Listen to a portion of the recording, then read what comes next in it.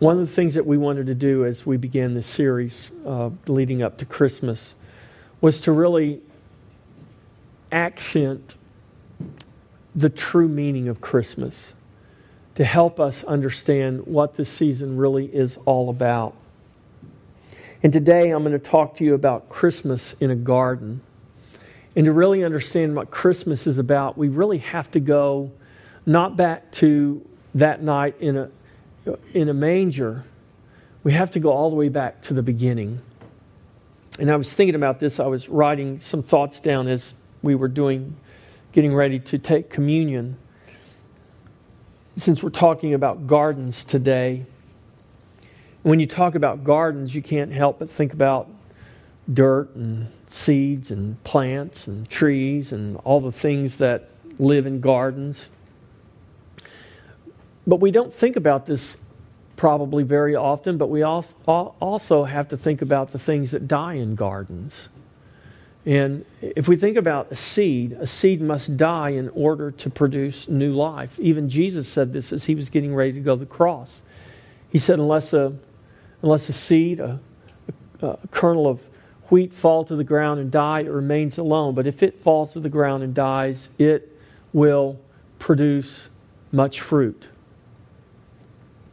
And so seeds must die in order to produce new life. Gardens are a picture of life. They're a picture of death, and they're a picture of new life. There's this cycle in a garden. You have life, death, and new life. And when we think about the first garden, there was life and there was death. But with death came the promise of new life. So Jesus went to the cross in life to be planted as a seed to die in order that He would come forth in new life and so make a way for us who are dead to come forth in new life. Jesus said, if you don't take up your cross and follow me, if you're not willing to die, there's no way for you to live.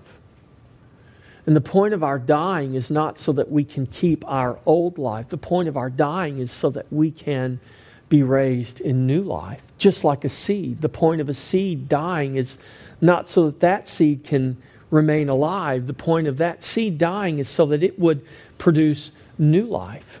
This is why Jesus said, if you try to hang on to your life, you're going to lose it. But if you will let go of your life, if you'll lose your life, you will find it. Amen. So let's talk about Christmas in a garden for a little bit this morning. In Genesis 2:20 through 24, let's read that. Genesis 2:20 through 24. After God created Adam, and Adam named all the animals, the Bible says that in verse 20, so Adam gave names to all cattle, to the birds of the air, to every beast of the field. But for Adam there was not found a helper comparable to him. And the Lord God caused a deep sleep to fall on Adam, and he slept. And he took one of his ribs and closed up the flesh in its place. And then the rib which the Lord God had taken from man, he made into a woman, and he brought her to the man. And Adam said, this is now bone of my bones and flesh of my flesh.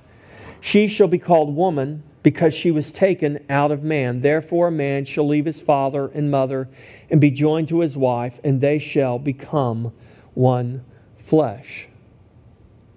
There was no helper comparable to Adam found. So God gave to Adam a helper.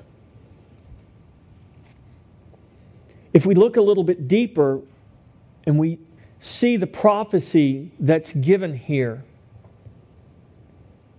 that we'll read in just a moment, we'll see that God gave to Adam something much more than just a woman. Someone to wash his clothes and do his dishes. That's really not the helper.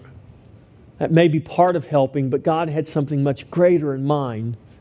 You ladies can breathe a big sigh of relief. God had something much greater in mind than just laundry and dishes. I know it doesn't seem that way sometimes. Laundry and dishes are part of life, right? Kind of like mowing the grass or, chasing the loose dogs or fixing the fence or fixing the car, whatever. All of those things are part of life. They're only a part. God had something much greater in mind. We can't get lost in the details. And the details become our life. Ephesians 5:30 and 32. The New Testament gives us the commentary of what the Bible communicates to us in Genesis. Paul, the apostle, writes in his letter to the Ephesians in chapter 5, verse 30, "For we are members of his body and of his flesh and of his bones. For this reason a man shall leave his father and mother and be joined to his wife, and the two shall become one flesh. This is a great mystery, but I speak concerning Christ and the church." In the beginning, in the garden, what God had in mind was Christ and the church. Christmas didn't start in a manger. Christmas began way back in a garden. Even before then. Genesis 3:15, after the fall of man, after Adam and Eve ate of the forbidden fruit and they disobeyed God, God comes and He pronounces the curse upon the serpent. He pronounces the curse upon the man, both male and female. And in that pronunciation of the curse, here's what God declares in Genesis 3:15. "And I will put enmity between you and the woman, and between your seed and her seed. He shall bruise your head, and you shall bruise his heel." He's speaking to the serpent. He's declaring this to the serpent. He said, "I will put enmity between your seed and her seed." Who? The seed of the woman. "And the seed of the woman will bruise the head of the serpent, and the serpent will bruise the heel of woman's seed." Genesis 3:15 speaks of the seed of the woman. This is the promise of new life. There was life, there was death, there was the promise of new life. It was the first garden that ever had been planted. Adam and Eve didn't know how gardens worked. And God was declaring to them, whether they understood it or not, the promise of new life from death. Galatians 3:16 gives us commentary not only on Genesis 3:15, but in Genesis 15, when God pronounces the promise to Abraham. And He talks about the seed. If you have a King James Bible, it translates it literally. The word is seed. If you have an ESV or an NIV or something, it'll translate that word offspring. I don't like that translation because it's really, though the word seed is used to mean offspring, it's not a literal rendering. It literally says seed. And so this is what Paul writes in his letter to the Galatians, referring to what God had declared to Abraham back in Genesis. Galatians 3:16, "Now to Abraham and his seed where the promise is made, He does not say into seeds as of many, but as of one, and to your seed, who is Christ." The promise to the seed of Abraham is the promise to the seed, who is Christ. The promises of God are bound up in one man, in one person, and that is Christ. This is the seed that was prophesied in the garden in the beginning.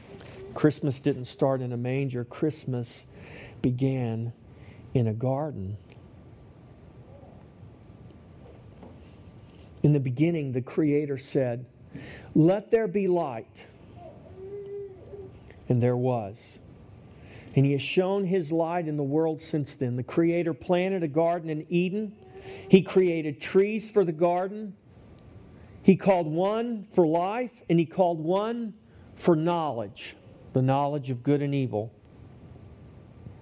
Now think about this. He even created a tree that would in a later time, in a later place, be called for His death. The very death of the Creator, the Son of God. But that tree called for His death is also the same tree that calls for our life. For when we are crucified with Him, Paul writes, we shall be raised with Him. In what? In new life. He called forth light. Gardens need light. He called forth light, and we're able to shine His light and decorate the world and celebrate Christmas. Have you ever thought about that? When you decorate your Christmas tree, there would be no Christmas lights had God not in the beginning said, "Let there be light." He created Christmas trees and put them in the garden, and they have greened the planet since then. He planted seeds, and they still multiply upon the face of the earth. He gave His seed, and that seed is multiplying, and that seed is filling the earth as it fills all in all. Christ is the light of the world, the tree in the garden called life. He is the seed of the woman prophesied, the seed of Abraham promised. He is the only begotten of the Father given. Christ is this and more. He is the eternal Lamb of God slain before the foundation of the world. Christmas is the celebrating of the coming of the Savior and all that implies.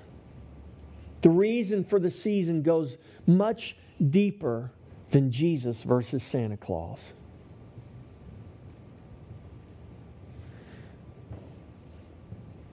We see this everywhere this time of year. Remember the reason for the season. And it's like this epic battle between Jesus and Santa Claus. No, the reason for the season goes much deeper than Jesus versus Santa Claus. And this is what the church must come to realize. God turned on the first Christmas lights when He said, "Let there be light." He planted the first Christmas tree in a garden in Eden. The creation of the world was for the manifest glory of God in Christ Jesus the Lord. Do you realize that? The creation of the world was for the manifest glory of God in Christ Jesus the Lord. Christ, the tree of life and the light of the world. Christ, the only Savior and Lord. The fullness of God's glory made flesh is not only the reason for the season, He is the reason for all. If He is just the reason for the season, then He is not Lord of all. He is not truly the King of glory. He is not the Creator. Because His reason is much greater than just a season. Christmas did not begin in a manger. In our time and in our world as we know it, Christmas began in a garden. And even before a garden in Eden, Christmas was the eternal purpose of God before time and space, before earth and water, before gardens and seeds, before any created thing was, the Lamb is. Moses asked God, "Who shall I tell them has sent me? What is your name, God?" He said, "I am." Tell them I am.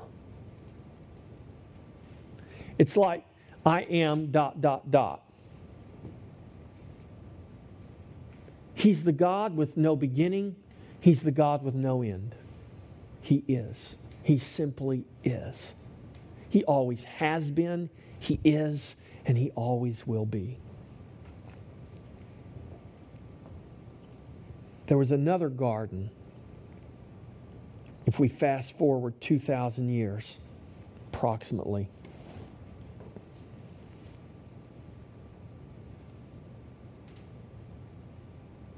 It's a garden called Gethsemane.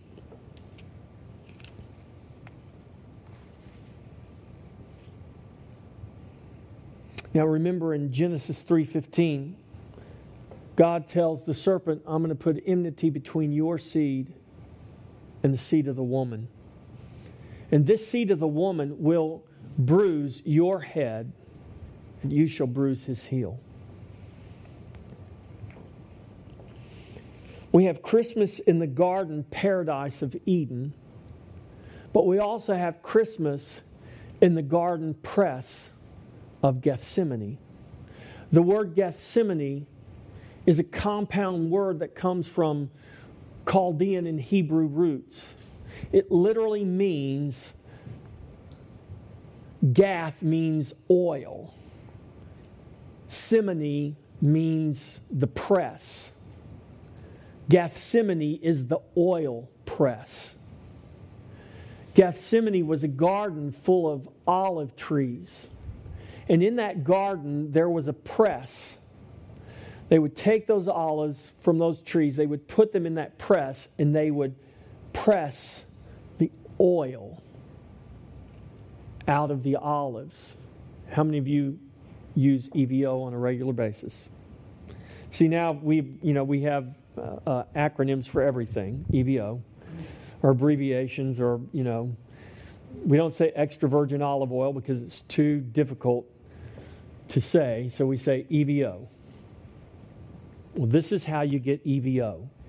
You take olives and you put them cold in a press and you press the oil out of them. This is the garden that Jesus went to after the Last Supper. Something very significant happened in that garden. In the beginning, the Creator said, "Let there be light," remember? And He created, the Bible says, a garden in Eden, and He put man in this garden. And you might ask, what does the Garden of Gethsemane have to do with Christmas? Well, it has nothing to do with Christmas if Christmas is simply the holiday season that begins after Thanksgiving and culminates on December 25th. But if you understand that Christmas is not tied to a season or a day, but Christmas is every day and it is eternal, you will understand that for the believer, Christmas was won on a tree. Now, a lot of people say, "Oh, don't put Christmas trees up in your house because those are pagan symbols." I've got a Christmas tree in my house. I went and cut it yesterday, and I've got it sitting in a bucket of water right now. I don't have any lights, don't have any ornaments, but it's not a pagan symbol. It could be to someone, but it's not to me. I love trees. It's the first live Christmas tree we've had in many, many years.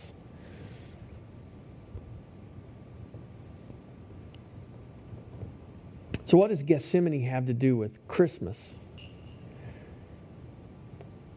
If Christmas is based on a season or a day of the year we celebrate, this can be confusing. But Christmas is understood for many centuries. Listen, for the first 300 plus years after the resurrection of Jesus, there was no celebration of Christmas. Christmas doesn't pop up until the history books, until the recorded records, until at the very earliest they can figure out is maybe around 311 AD. By the time we hit the 380s, Christmas has become a regular thing. Why in the first 300 years do we see no record of Christmas? I have a theory. Christmas had nothing to do with seasons or months or days. Christmas is not a season, but in reality, Christmas is a person. And not only a what, but most importantly, Christmas is a who. No, that's no reference to Dr. Seuss, okay? Christmas is a person. Christmas is what this person has done, what this person is doing, and what this person will do for all eternity. It's about Christ. Christ is Christmas. There is no Christmas without Christ. The church didn't celebrate Christmas for over 300 years after the resurrection of Christ. Why? We know that it was the death, the resurrection, and the return of Christ that was to be proclaimed and continually celebrated. That's what we do when we come to this table every week. That's why we come to this table every week, because we are commanded to remember, to proclaim the death of Christ even until He comes again. His birth was a given. If we're coming to the table celebrating His death and His return, His birth is kind of a given. The celebration of the coming of Christ as Savior was a regular part of worship on a daily and weekly basis. There was no need to create a special holiday to celebrate the birth of Christ, because it was already an integral part and identity of the church, therefore of the believers, of the people who are the church. Christmas needed no holy day, for it was celebrated every day. Are you tracking with me? It didn't need a holy day. It was celebrated, proclaimed, and remembered every day. Now, does this mean that it's wrong to celebrate Christmas? You might be asking this question. Where are you going with this, Pastor Jeff? Are you going to tell us that we shouldn't celebrate Christmas? Absolutely not. We of all people ought to celebrate it better than anybody else. If we're going to celebrate, let's do it right. What is wrong is that we limit it to one day a year, or that we diminish or even lose the meaning of Christmas with all the modern and worldly traditions that rob Christmas of its proper meaning and its real significance. Think about this. Christmas and its significance. Think about this. For some people, Black Friday has more significance than Christmas Day. Seriously. For some people, Christmas is about my Black Friday deal. When is the last time you saw people camping out weeks in advance, days in advance to get tickets to the Christmas cantata? They don't do it. But they'll camp out at Best Buy and all the other places to get the Black Friday deals, right? What does that tell us? The Black Friday deal is more important than the Savior. Now, no one would say it that way. Well, some people might, but most people wouldn't. But it's not really what our words really are not what truly communicates our belief. It's our actions. Our actions are what truly communicate our belief. Our words are meaningless if our actions don't match our words.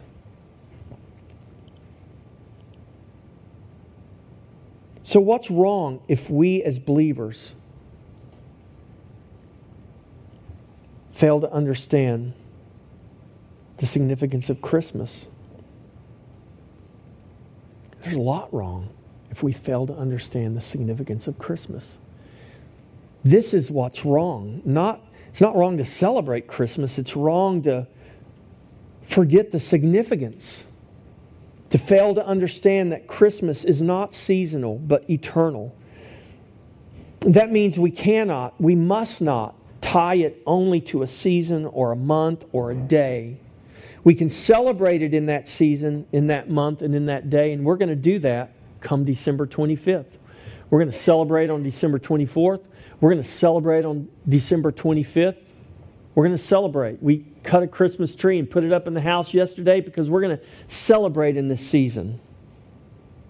But if we only celebrate in the season, we've missed the whole meaning. We've missed the significance. So we must not tie it only to a season, a month, or a day. We can celebrate it in that season, in that day, but we must not celebrate it only then. We need to celebrate it. We need to remember it. We need to be conscious of it every day. Christmas came into view in a garden in Eden. with the promise of the seed of the woman, the offspring who would one day have his heel bruised in bruising the head of the serpent. It was in the Garden of Gethsemane 2,000 years later that Jesus Christ struggled with sorrow unto death. This is what he says. Let's turn over to Matthew. Let's read the words of Jesus. Matthew chapter 26. Hear the words of the Scripture describing the experience of the Savior in the Garden of Gethsemane, the very garden where He sealed Christmas for us. Matthew 26, 36. Then Jesus went with them to a place called Gethsemane. And He said to His disciples, "Sit here while I go over here and pray." And taking with Him Peter and the two sons of Zebedee, He began to be sorrowful and troubled. And He said to them, "My soul is very sorrowful, even to death. Remain here and watch with me." This is the Son of God who says, "My soul is sorrowful, even unto death." If you've ever been sorrowful to the point where you feel like dying, don't ever think that you're the only one that's ever felt that way. The Bible says that the Son of God, the glorious Savior, the glorious Creator, the King of glory Himself, who laid down that glory, who came to earth, who took on human flesh, went to a garden called the press, the oil press, and the Scripture says that He was sorrowful unto death. If we go to Luke's Gospel, chapter 22, in verse 44, Luke 22:44, it says, "And being in agony, He prayed more earnestly. Then His sweat became like great drops of blood falling down to the ground." It was not on the cross that Jesus first shed His blood. It was in the Garden of Gethsemane that Jesus first shed His blood. It was in the Garden of Gethsemane that Jesus sealed the deal. And He said, "The cross is my destination." It was in His struggle with sorrow unto death that Jesus reaffirmed His complete submission to the Father and sealed His resolve to drink the cup of suffering on the tree we call the cross. The cross that God the Father had eternally purposed for His Son. This was the eternal will of the Father. That's why Jesus prayed. He said, if it's possible, Father, for this cup to pass from me, then let it pass. Nevertheless, not my will, but your will be done. Jesus prayed that prayer 3 times.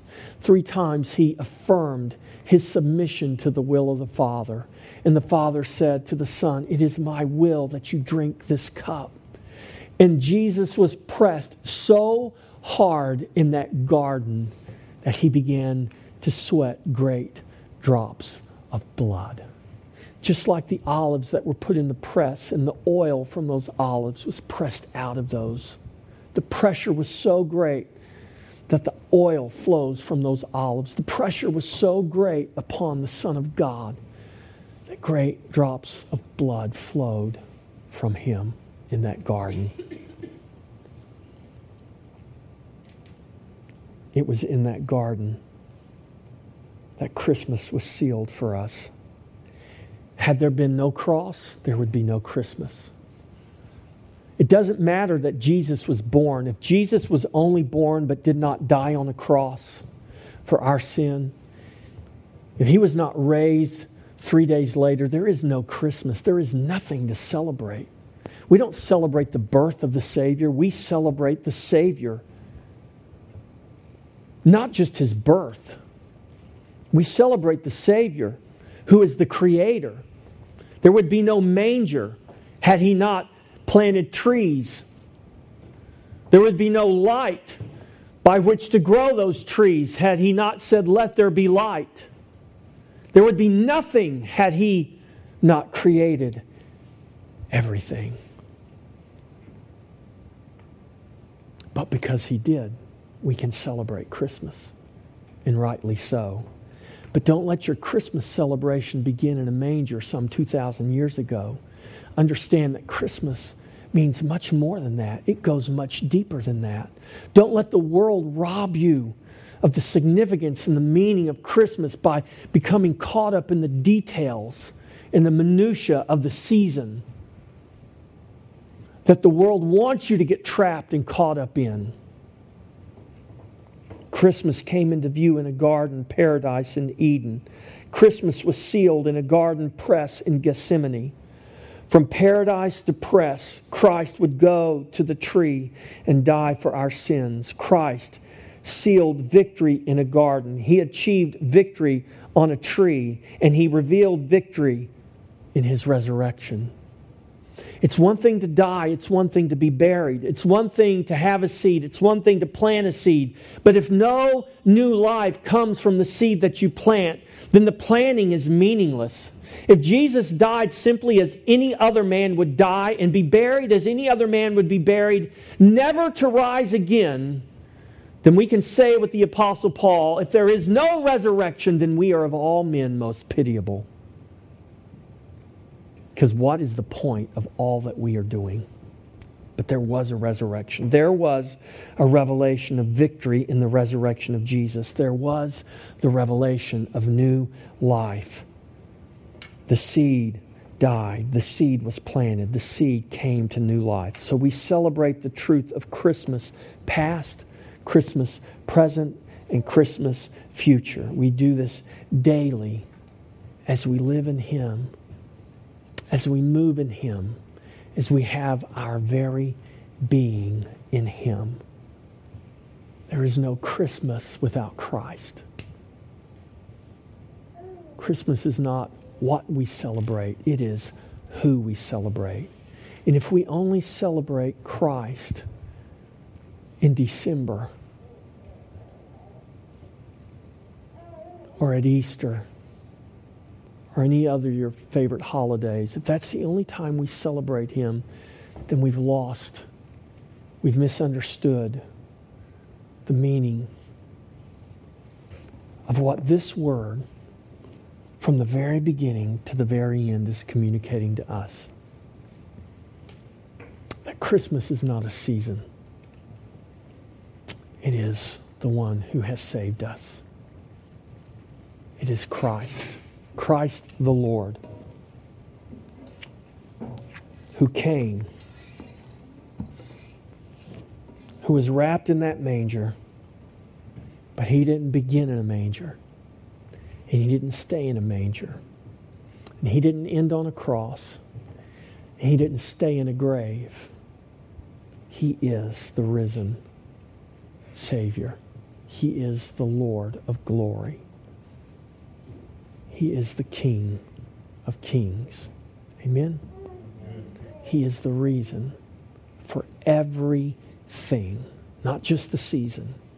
He is the reason for all. Let's stand.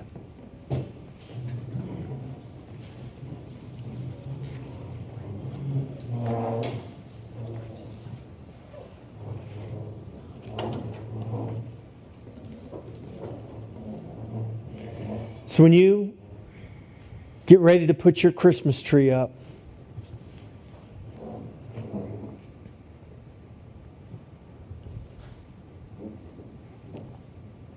I want you to think about how that tree came to be. That tree came to be because God planted a garden one day in the distant past.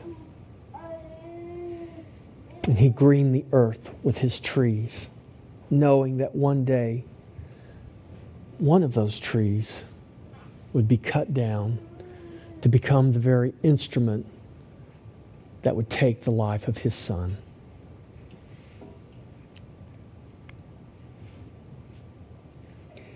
If you had it within your power to prevent the death of your only Son by never allowing the thing that would take His life to be created in the first place, how many of us would say, I would never allow that to be created if I knew it would save my son. Yet God created trees on purpose, knowing that a tree would be cut down one day, would be made into a cross, and it would take the life of his son. And that his son on that tree would become sin for us. And the Father would have to turn his face away from his only begotten Son. He did that not for his friends. He did that not for his family. He did not do that for those who loved him greatly. He did that for his enemies. He did that for those who not only did not love him, but were active enemies against God, the Creator. Lord, we have so much to be thankful for as we celebrate this season we call Christmas. Father, I pray that you would help us, that we would purpose today, that each one hearing my voice would purpose this day that we will not go through this Christmas season as we've gone through past Christmas seasons. That we will purpose to seek your face and to ask that you would, by your Spirit, to open to us an understanding and a comprehension of Christmas that goes far beyond December 25th. That doesn't end with post-holiday depression. But Lord, that sees an even greater joy, a greater expression of that joy come after the holiday. Because Christmas is not a day, it's not a season. Christ is Christmas. And He is eternal. And what He has given us in Him is eternal. Help us, God, to be your children that would celebrate that with joy, unspeakable and full of glory, each and every day. And when we fail to do that, God, not that we would judge and condemn ourselves for that, but that we would remind ourselves that we have a reason to rejoice. We have a reason for joy and peace and hope and love and faith. Help us, God, to be mindful of that. That you would be glorified in your church, in your people. Help us to be merry, not just at Christmas, but every day, even until you come again. And then our joy truly will be made manifest and revealed. Unlimited, unspeakable, and full of glory. In Jesus' name. Everybody said, Amen.